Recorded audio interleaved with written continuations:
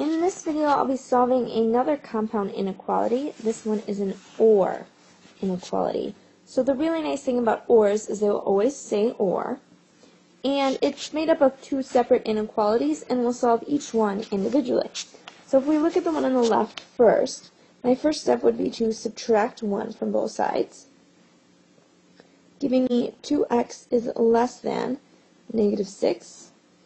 And the last step, to divide both sides by 2, giving me x is less than negative 3. Now we still need to solve this second inequality. So in the inequality on the right, the first step would be to add 7 to both sides, giving me negative 7x is less than or equal to 7.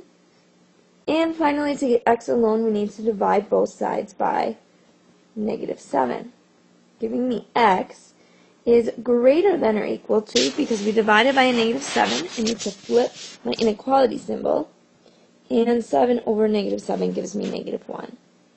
To graph this inequality on a number line, I need negative 3, negative 2, negative 1. X is less than negative 3, so at negative 3 I need an open circle because negative 3 cannot be a solution.